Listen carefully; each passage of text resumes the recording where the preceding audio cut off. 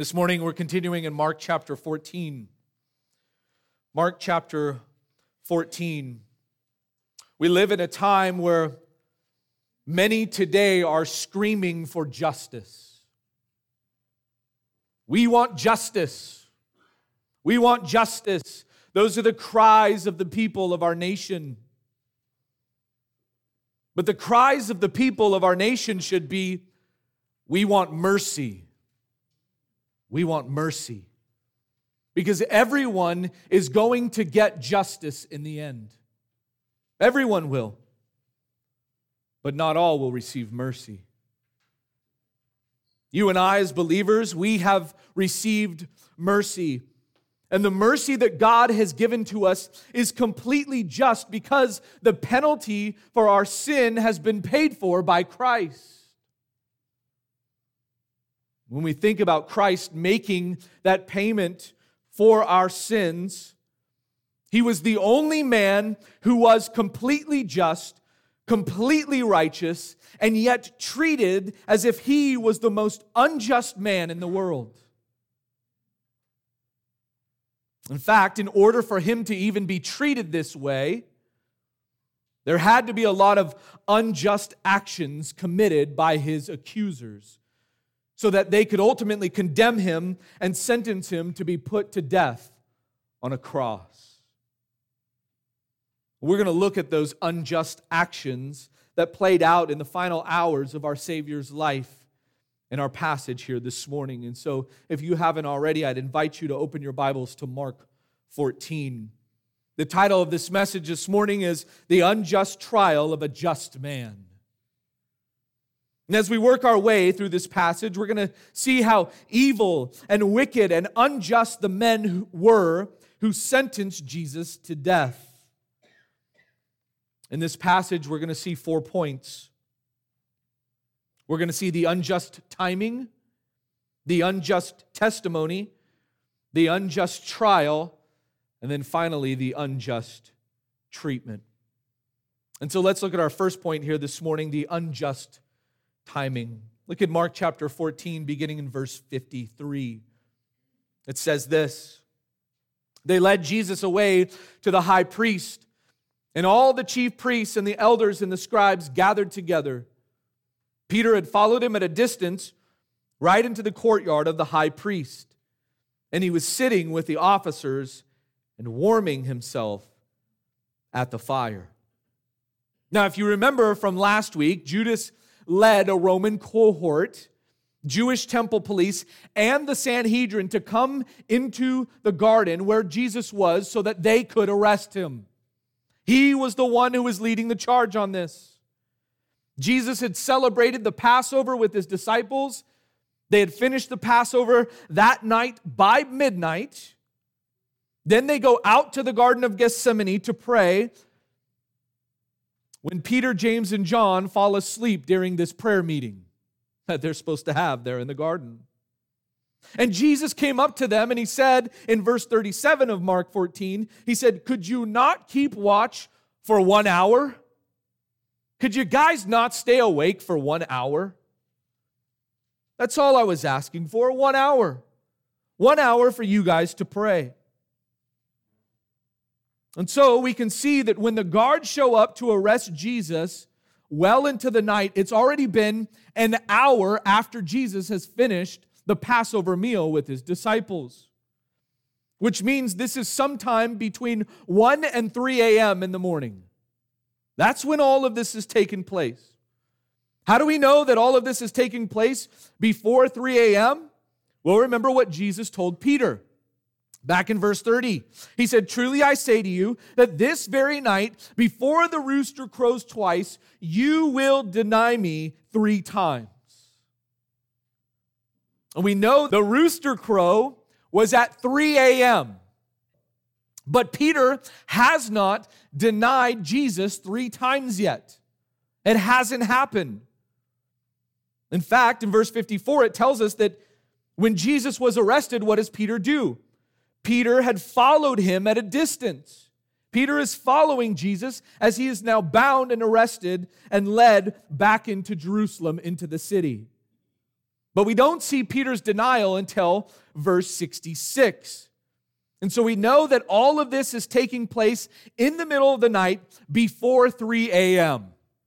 All of this. And what did they do with Jesus after they arrested him in the garden? Verse 53, they led Jesus away to the high priest, and all the chief priests and the elders and the scribes gathered together. They take Jesus away in the middle of the night to the high priest. Now, why is the timing on this so important? Why is it so important for us to understand the timing that this is happening between 1 and 3 a.m. in the morning? Well, as you study the trial of Jesus, there were several things that happened in this trial that were illegal. It was an illegal trial. And 3 of them are shown to us right here in these 2 verses. Let me give you those 3. First, according to Jewish law, no trial was allowed to be held at night. You couldn't hold a trial at night. In fact, in the Mishnah, which is the Jewish rabbinic oral traditions, it says this: a capital offense must be tried during the day and suspended at night. They were supposed to stop the trial at night so that someone was only tried during the day. But all of this is taking place when? In the middle of the night, between 1 and 3 a.m. And so right from the beginning of this was an unjust and an illegal trial. It's an unjust and illegal thing for these Jews to do to Jesus. To arrest a man at night and then have him tried during the night was completely illegal. But they had to do this before the town awoke. Remember, it's Passover, and there's thousands of people, tens of thousands of pilgrims who have come from all over to come and celebrate the Passover in Jerusalem. And the Sanhedrin knows that if they arrest Jesus in the daytime, what will happen? A riot will break out. They're afraid of the people.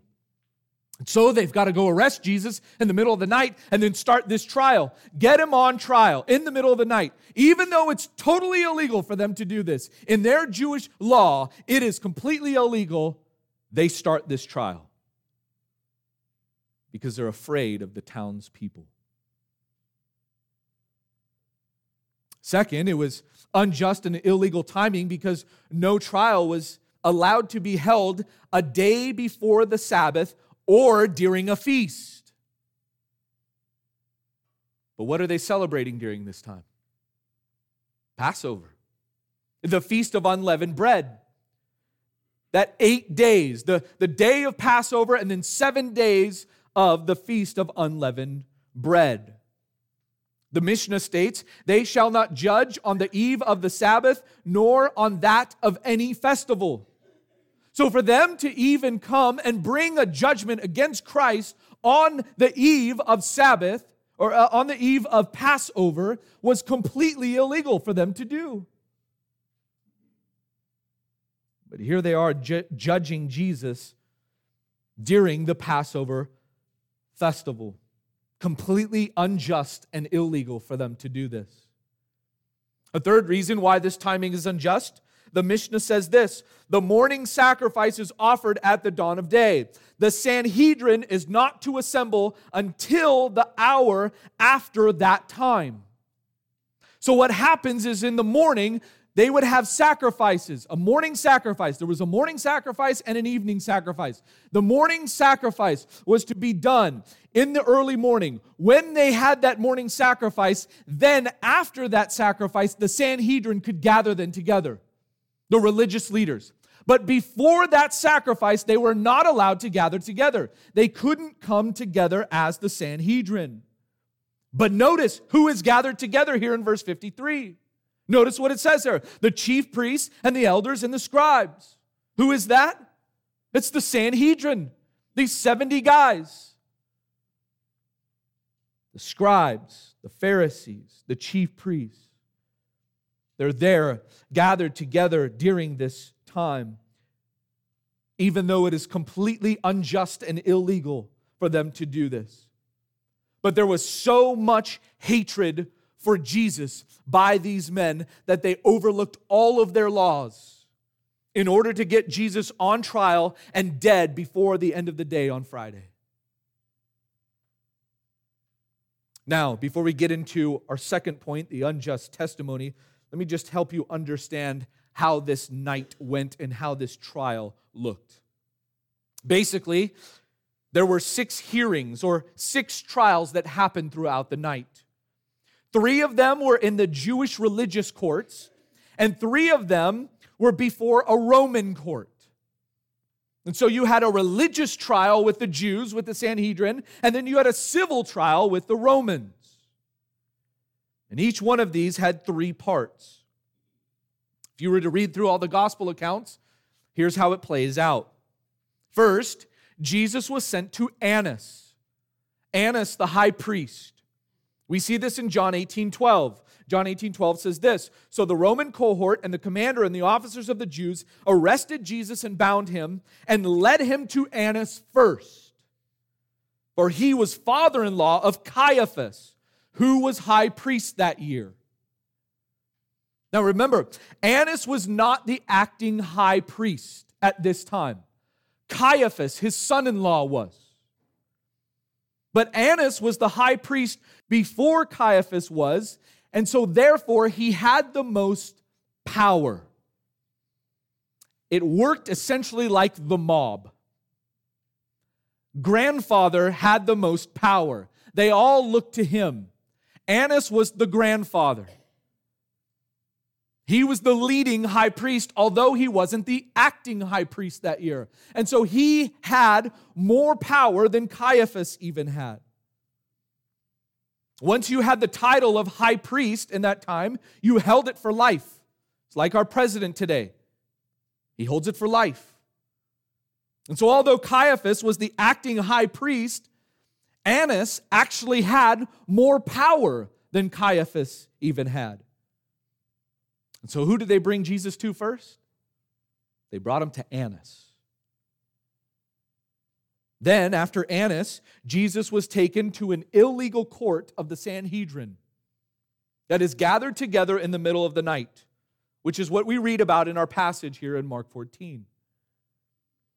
Then there was another hearing that was held by the Sanhedrin early on in the morning, which we'll see when we get into chapter 15. There was another trial early in the morning that takes place before the Sanhedrin. And so those are the 3 trials that take place in the religious court.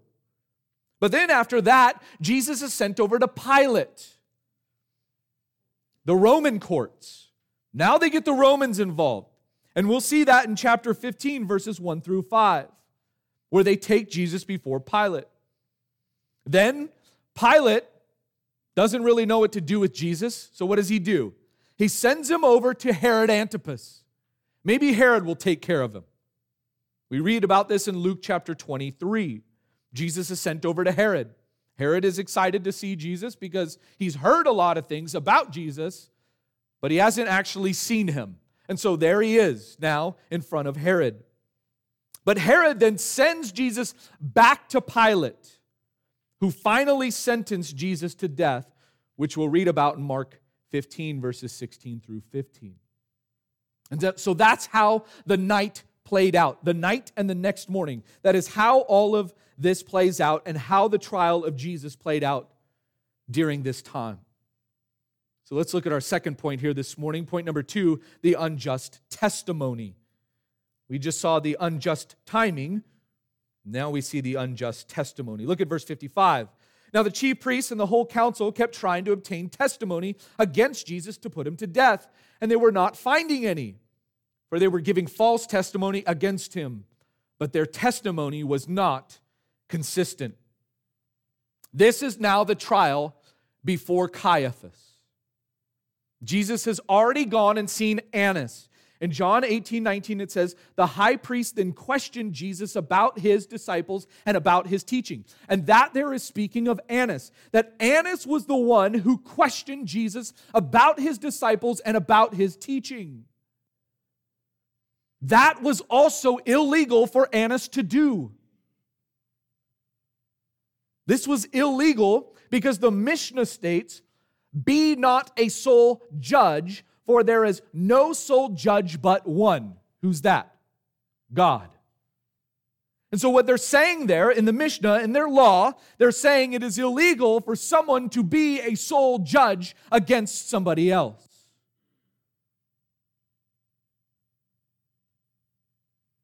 But what do?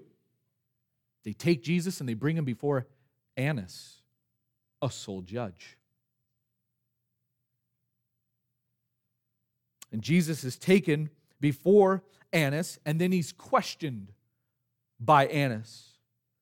He questioned Jesus about his disciples and about his teaching. And this was also illegal. For Annas to ask him a question like this was illegal because you cannot have a self-incrimination without evidence. But Annas is questioning Jesus about his disciples, about his teaching, trying to find something to incriminate Jesus with. But he couldn't find anything. So he sends Jesus over to Caiaphas, along with the rest of the Sanhedrin who were gathered together there with Caiaphas. And this is now the second hearing in the middle of the night. And notice what it says in verse 55. The whole council, that is the Sanhedrin, they kept trying to obtain testimony against Jesus to put him to death, and they were not finding any. Just as Annas was unsuccessful, so was Caiaphas and the Sanhedrin. Nothing to pin against Jesus. They couldn't find anything to charge Jesus with. There was no evidence. And at first, they couldn't even find someone to bring a testimony against him. They kept trying to obtain testimony against him. They couldn't find any. Finally, they do. And then look at what it says in verse 56. For many were giving false testimony against him, but their testimony was not consistent. Finally, they find someone to bring a testimony against Jesus in this illegal court, in this illegal trial. And they find many people who were bringing testimony against Jesus, but their testimony doesn't even line up. They were inconsistent. Think about that. If you were on a jury and every witness that was brought forward all had inconsistent testimonies, you would think something fishy is going on here, right? It's not lining up. And you would recognize then that whoever was on trial was innocent because there is no consistent testimony that is given against him. Mark gives us then one of these false accounts that's brought against Jesus. Look at what it says in verse 57. Some stood up and began to give false testimony against him, saying, "We heard him say, 'I will destroy this temple made with hands, and in 3 days I will build another made without hands.'" Now you might look at this and say, that's not a false testimony. I mean, didn't Jesus say this? Well, hold your finger in Mark 14 and turn over to John chapter 2. John chapter 2. In John chapter 2, this is early on in the ministry of Christ, early on in his life. What Jesus does in John chapter 2 is he goes into Jerusalem at Passover. And he goes into the temple and he drives out all of the money changers and overturns the tables that are there in the temple. We saw him do this at the end of his ministry, right? At the end of his ministry, he went into the temple in that Passion Week, and he began to overturn tables and to drive out the money changers. But that wasn't the first time that he did that. He did that also early on in his ministry. He went in and he overturns the tables of these money changers. And the Jews are obviously upset that Jesus is doing this. And so they ask him, "By what authority do you do this?" Look at what Jesus says in John chapter 2. In verse 19, notice what it says there. Jesus answered them, "Destroy this temple, and in 3 days I will raise it up." Now, is that the same testimony that we read back in Mark chapter 14? It's not. It's not. What were they saying back in Mark 14? Turn back over there. Notice what it says in Mark 14, verse 58. We heard him say, I will destroy this temple made with hands. And in 3 days I will build another made without hands. But notice that Jesus never said that he would destroy the temple made with hands. Jesus never said, I will destroy this temple here. He never said that. He predicted the destruction of the temple, right, which happened in 70 AD. But he never said, I am going to destroy this temple here that's made with hands. What did Jesus say? He said, destroy this temple, referring to what? His body. Referring to his body. Destroy this temple, and in 3 days, I'll raise it up. I have all power and all authority. I'll be resurrected. That's what Jesus is saying. But he doesn't say, I'll destroy this temple made with hands. They lied about what Jesus had said. They get up and give false testimony against Jesus. And they lie about what he had said. And why would they say that? Why would they say that Jesus said, I will destroy this temple made with hands? Well, in those days, destruction of a place of worship was a capital offense. That's how they were trying to get him. Oh, we heard him say, destroy this temple. They just added, made with hands, so that they could refer to a place of worship, so that they could then bring capital punishment against him. And so they come up with a lie to try and pin something on Jesus.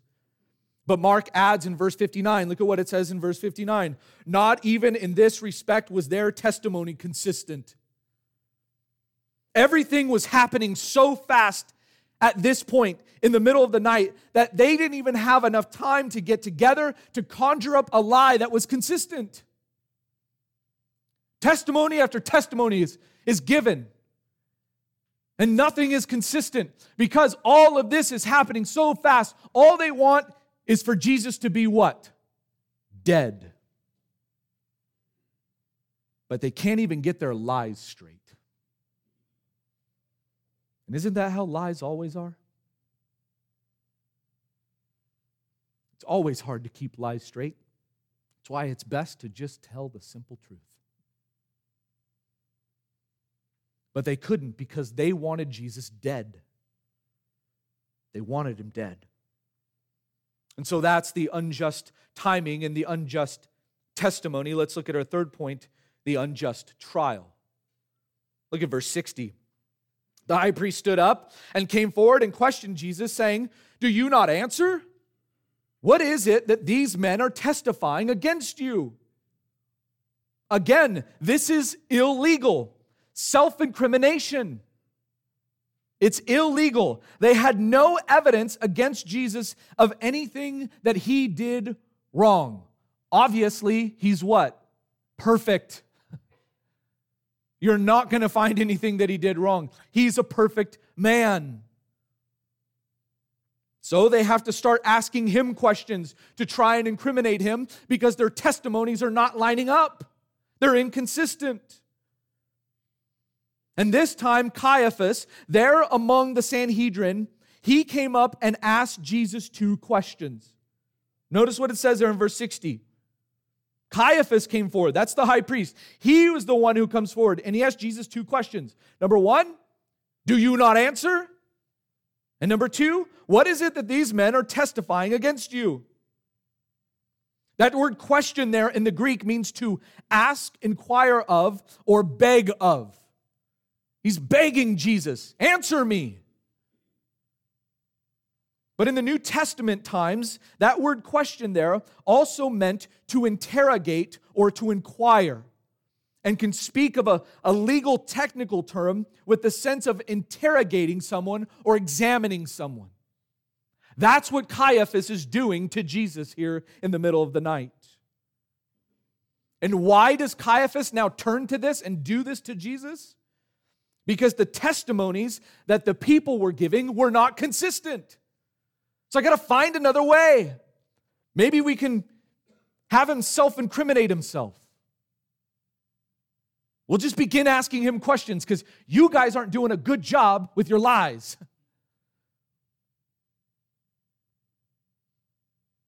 So Caiaphas goes right to Jesus and tries to get him to incriminate himself. And he's not happy at this point. This is not a happy Caiaphas. Notice Caiaphas' first question, do you not answer? The essence of this question here is, why don't you defend yourself? Look at how Jesus answered Caiaphas. Look at what it says in verse 61. But he kept silent and did not answer. Jesus kept silent. Everything that these guys were doing was so unjust and illegal that Jesus was not going to give them an answer. They didn't deserve an answer. And he's not going to give them one. He wasn't going to give into their scheme because what they were doing wasn't even legitimate in the first place. And so he refused to answer Caiaphas' question. But wasn't that also what was prophesied about Jesus? Isaiah 53, verse 7. Listen to what it says there. He was oppressed and he was afflicted, yet he did not open his mouth. Like a lamb that is led to slaughter, and like a sheep that is silent before its shearers, so he did not open his mouth. It was prophesied that Jesus would remain silent and not answer their question. And here it is, on trial, Jesus fulfilling everything that the Old Testament prophesied about him. Every one of the prophecies is fulfilled. He's fulfilling one of them right here. But that wouldn't stop Caiaphas from his barrage of questions. Continuing on in verse 61, look at what it says. Again, the high priest, that would be Caiaphas, was questioning him and saying to him, "Are you the Christ, the Son of the Blessed One?" Now, in Matthew's account, Matthew tells us that Caiaphas demanded an answer and he said this. This is how Matthew's account of this. Caiaphas said this, "I adjure you by the living God that you tell us whether you are the Christ, the Son of God."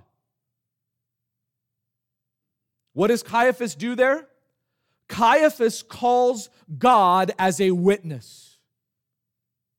I adjure you by the living God. I am bringing God now as a witness. And so what does he ultimately do here? He puts Jesus under an oath to try and get him to incriminate himself. And at this point, because he makes the statement, I adjure you by the living God, to put Jesus under an oath, at this point, for Jesus to refuse to answer would be the same as a denial. So, what does Jesus do? He answers him. In verse 62, look at what it says there. And Jesus said, what did he say? I am. I am. And you shall see the Son of Man sitting at the right hand of power and coming with the clouds of heaven. Look at how Jesus identifies himself. Again, he uses the name of God there. I am. Ego eimi in the Greek. Just as he did in the garden. Remember when he said, I am in the garden, and what did everybody do? Boom, they all fell down. Because the power and the authority that Christ has, he says, I am, and they all collapse. And now here, before Caiaphas, the high priest of the land, who thinks he has all power, he looks at Caiaphas and he says, I am. I am. And he identifies himself as God. Now remember, up to this point, There were many times when Jesus told people for them not to tell anyone else who he was. He's been saying that. Don't tell anyone who I am.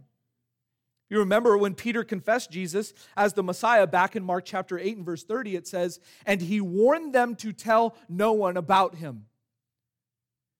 He asked the guys, so who do you say that I am? And what does Peter confess? You are the Christ. You are the Messiah.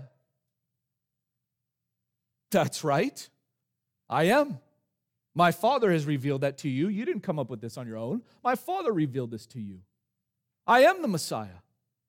And then Jesus warns them and says, and don't tell anyone about this. Don't tell anyone. Why? Why would Jesus make a statement like that? You would think that he would say, now go tell everybody in the land that I'm the Messiah. Why does Jesus say, don't tell anyone about me? Because what did the people want from their Messiah? They wanted the Messiah to come and overthrow Rome and establish his kingdom. But is that why Jesus came? It's not. It's not. And listen to what Jesus then says in Mark chapter 8, after he warns them to tell no one about him. In Mark chapter 8 and verse 31, Jesus then goes right to this. It says this in Mark 8:31, and he began to teach them that the Son of Man must suffer many things and be rejected by the elders and the chief priests and the scribes and be killed and after 3 days rise again. They think his mission as the Messiah is to come and conquer Rome. Jesus gets them straight and he says, no, guys. I have come to die. That's my mission. But still, even at this point, the disciples don't get it because they've been ingrained with theology that's telling them that their Messiah is going to come and conquer Rome and establish the kingdom there in Israel. And so they don't get it. Remember, they don't have a dead Messiah in their theology. But Jesus tells them, I've come to suffer and to die. Why does he tell them that? Because that was his mission. That's what he came to do. To die on a cross and be raised 3 days later. Well, back at that point in Mark chapter 8, his time had not yet come. It had not yet come for him to go to the cross and die. But Jesus now knows his time has come.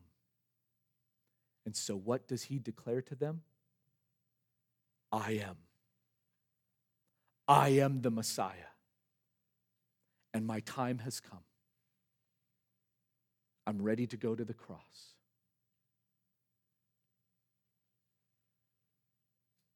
Jesus then quotes two messianic passages to them. He quotes Psalm 110 and Daniel chapter 7. Again in verse 62, notice what it says there. In verse 62, Jesus said, I am, and you shall see the Son of Man sitting at the right hand of power and coming with the clouds of heaven. He's quoting Psalm 110 and Daniel 7 there. And what Jesus is saying here is this. Today, you Sanhedrin, are standing here before me acting as my judge. But one day, you will all stand before me, and I will judge you. That's what Jesus is declaring here. That's what he is saying as the Messiah. I am God. I have all authority. I am the judge of the entire universe, and I will judge every soul. And you all are here before me, judging me right now. But you are all held accountable to me. And you will all stand before me one day, and I will judge you. Caiaphas and the others there on the Sanhedrin, they think that they have the power. But Jesus is saying, you don't have any power.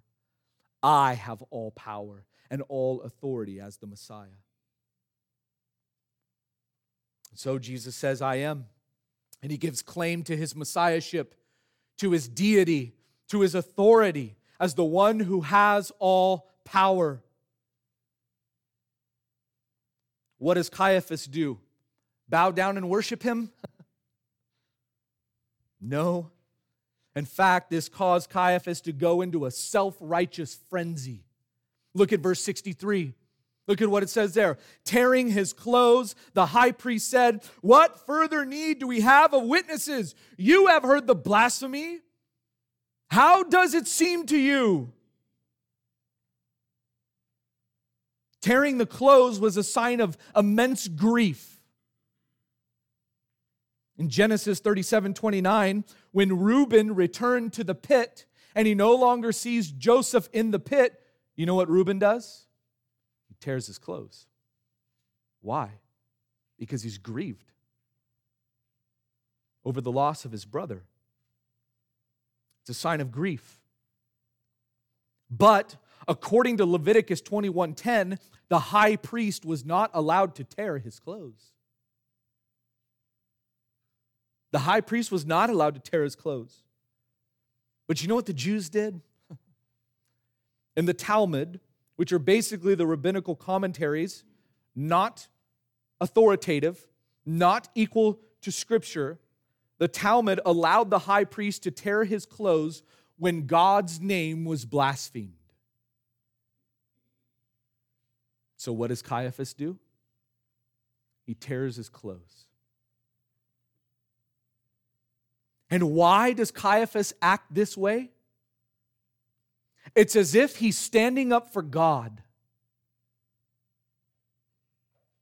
when in all reality, he's about to condemn the Son of God to death. And he stands up and he tears his clothes as a self-righteous Pharisee, as a self-righteous high priest. I'll stand up for God. You have blasphemed. I am the righteous one. You're not. That's what he's saying.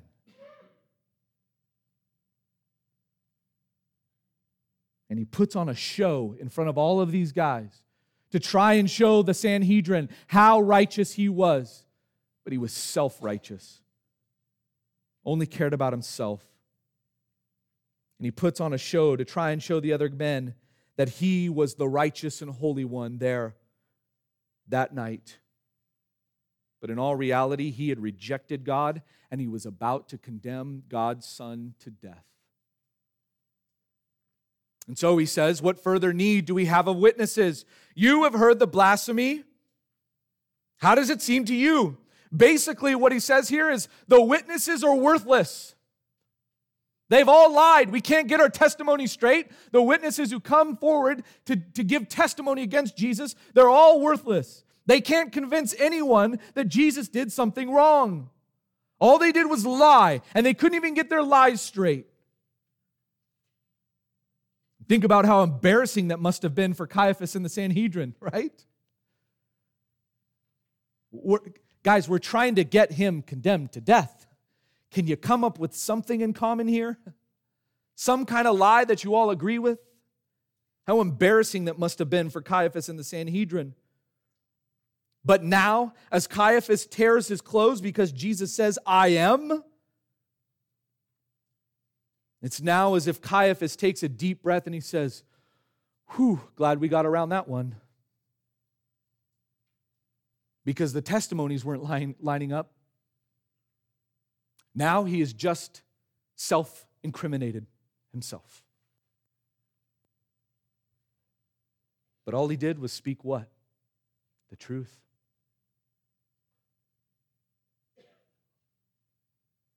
All he did was tell them the truth. But what did they pin against him? Notice what it says there. Blasphemy, which is defiant irreverence of God. Because Jesus, the God-man, the second person of the Trinity, has just claimed to be God. But this is no blasphemy at all. It's impossible for Jesus to blaspheme. Because when he states that he is God, all Jesus is doing is speaking the truth. But they don't want to receive it. So what was the verdict then that Caiaphas and the Sanhedrin reach? Notice the second half of verse 64. And they all condemned him to be deserving of death. They all reach a verdict together, which was also not done in the way that it's supposed to happen in a court, in a trial. What they were supposed to do is to take a final vote after the trial, and they would start with the younger members of the Sanhedrin, and they would allow the younger members of the Sanhedrin to vote, and then it would work its way all the way up to the older ones. Why would they do that? Because they didn't want the older ones to influence the younger ones.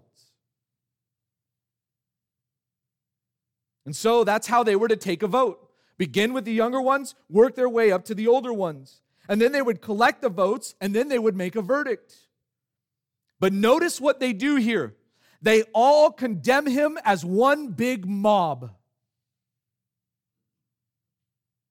No votes, no order in this trial. In mob fashion, they all say guilty of death.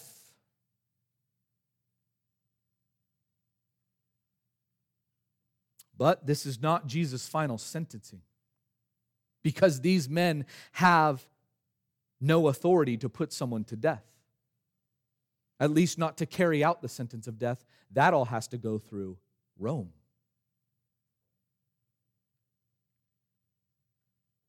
And so they're going to have to convene again in the morning, which is what we'll see in Mark chapter 15. They're going to have to convene again, and then they're going to have to get Rome involved so that they can make sure that the sentence of death is carried out.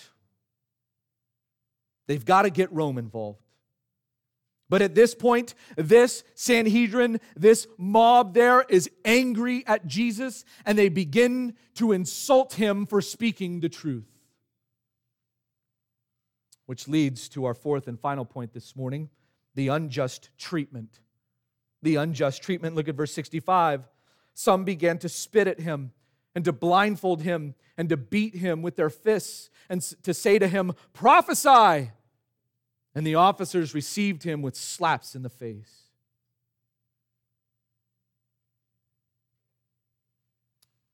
This is hard to read. This is hard to read because of how these men treated our Savior. How dare they treat the Messiah this way? But the verdict has been read, and they've all pronounced him guilty of blasphemy, although he didn't. He just spoke the truth. And they don't restrain themselves anymore, and they act out of the evil that's in their hearts. This goes to show you the depravity of man. Total depravity on display as they beat an innocent man who's spoken the truth. The verbs that are there in this verse, spit and blindfold and beat and saying, all of those verbs in the Greek are present active verbs, meaning they continuously did this to Jesus. They continued to beat him and to mock him and to slap him in the face. They spit on him. To spit on someone in that culture, and still is today, is to give the strongest and most grotesque form of personal insult to another person.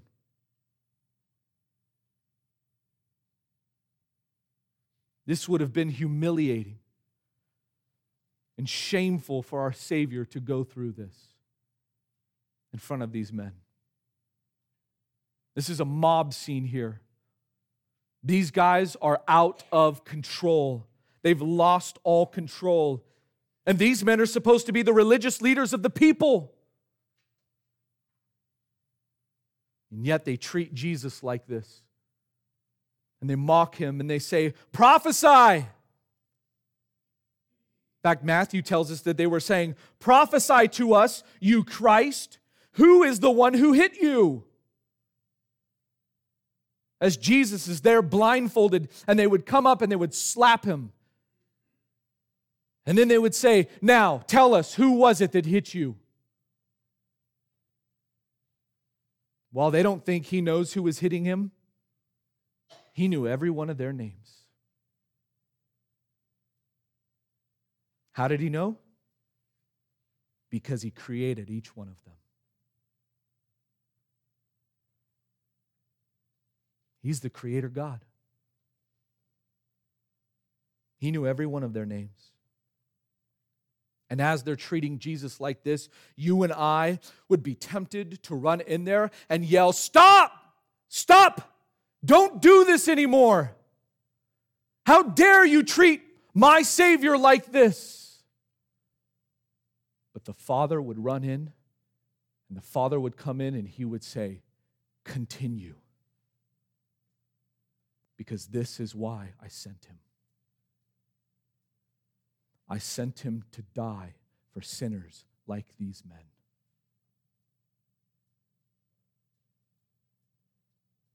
That's why he came.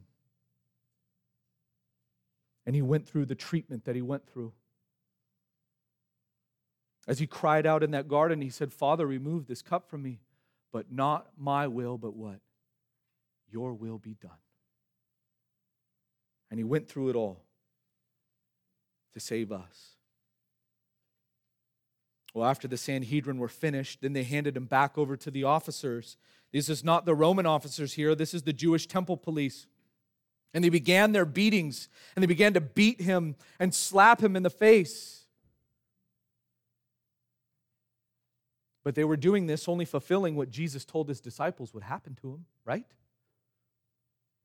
Back in Mark chapter 10 and verse 33, Jesus told his disciples, "Behold, we're going up to Jerusalem, and the Son of Man will be delivered to the chief priests and the scribes, and they will condemn him to death, and they will hand him over to the Gentiles, and they will mock him and spit on him and scourge him and kill him, and 3 days later he will rise again." And so these men continued their unjust treatment of Jesus. But little did these guys know that Jesus would be the one in whom they would face on Judgment Day. He's the ultimate authority. He's the one that every single one of them are going to stand before on Judgment Day. And little did these guys know that one day they would bow down to him and confess him as Lord.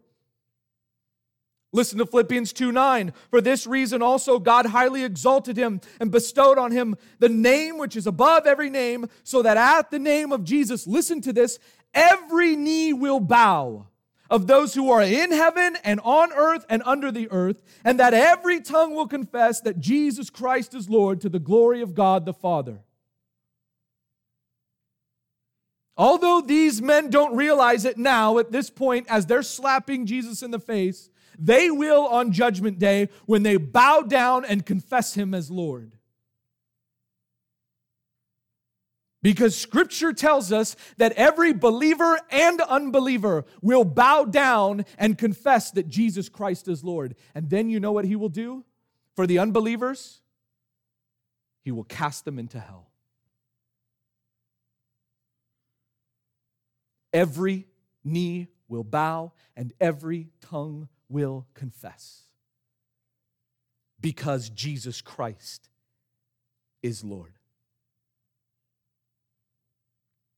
Some of you are here this morning and you have not bowed the knee now. Your heart is hard toward Christ. You don't confess him as Lord. You don't live as if he is Lord of your life. You have not repented of your sin and put your faith in him. But I encourage you to do that now. Because listen, one day you will. If you don't do it now, you will one day. But at that point, it will be too late. You will bow down to him and you will confess him as Lord, and he will cast you into eternal hell. But he came to offer you salvation today,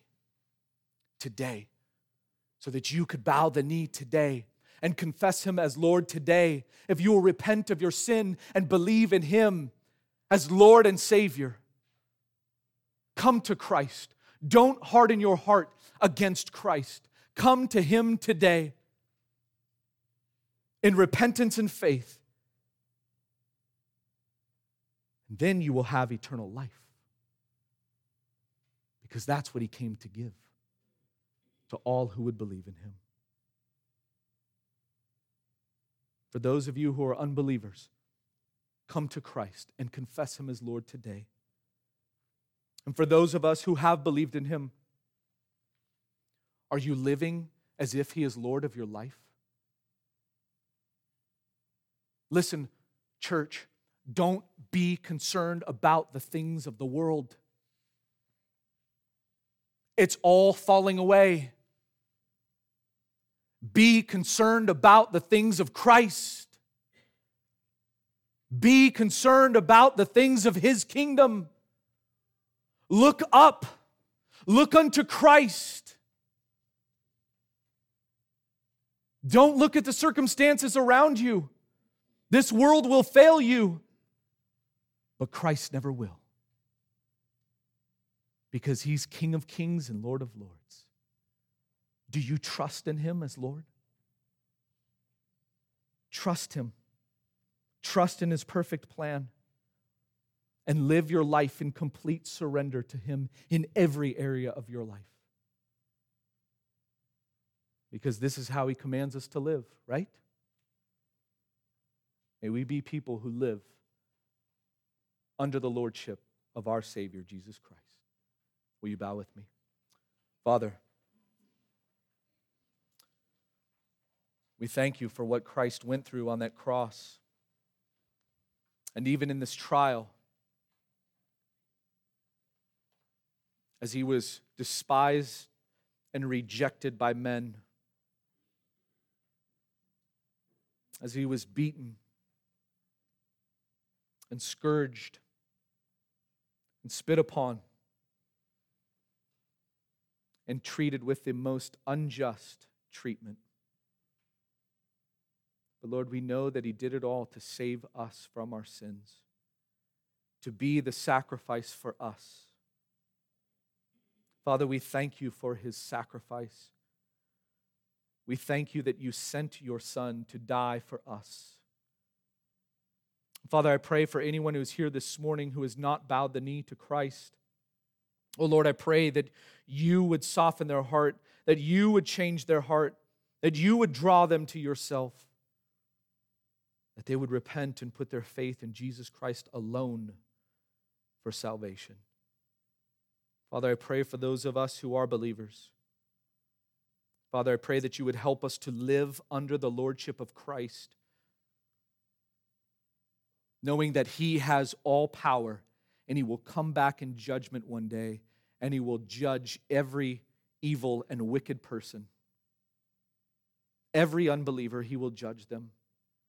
Father, I pray that You would give us a heart for them, that we would love them, that we would care for them, that we would pray for them, that we would love our enemies as You have called us to love our enemies, and that we would do it all to bring glory and honor to Your name. And so that those who are our enemies would be drawn to You, that they would be saved. God, may that be our heart. May You impress upon our hearts a desire to see the lost saved. We thank You for the gift of Your Son. Help us to live in obedience to Him. We pray in Christ's name. Amen.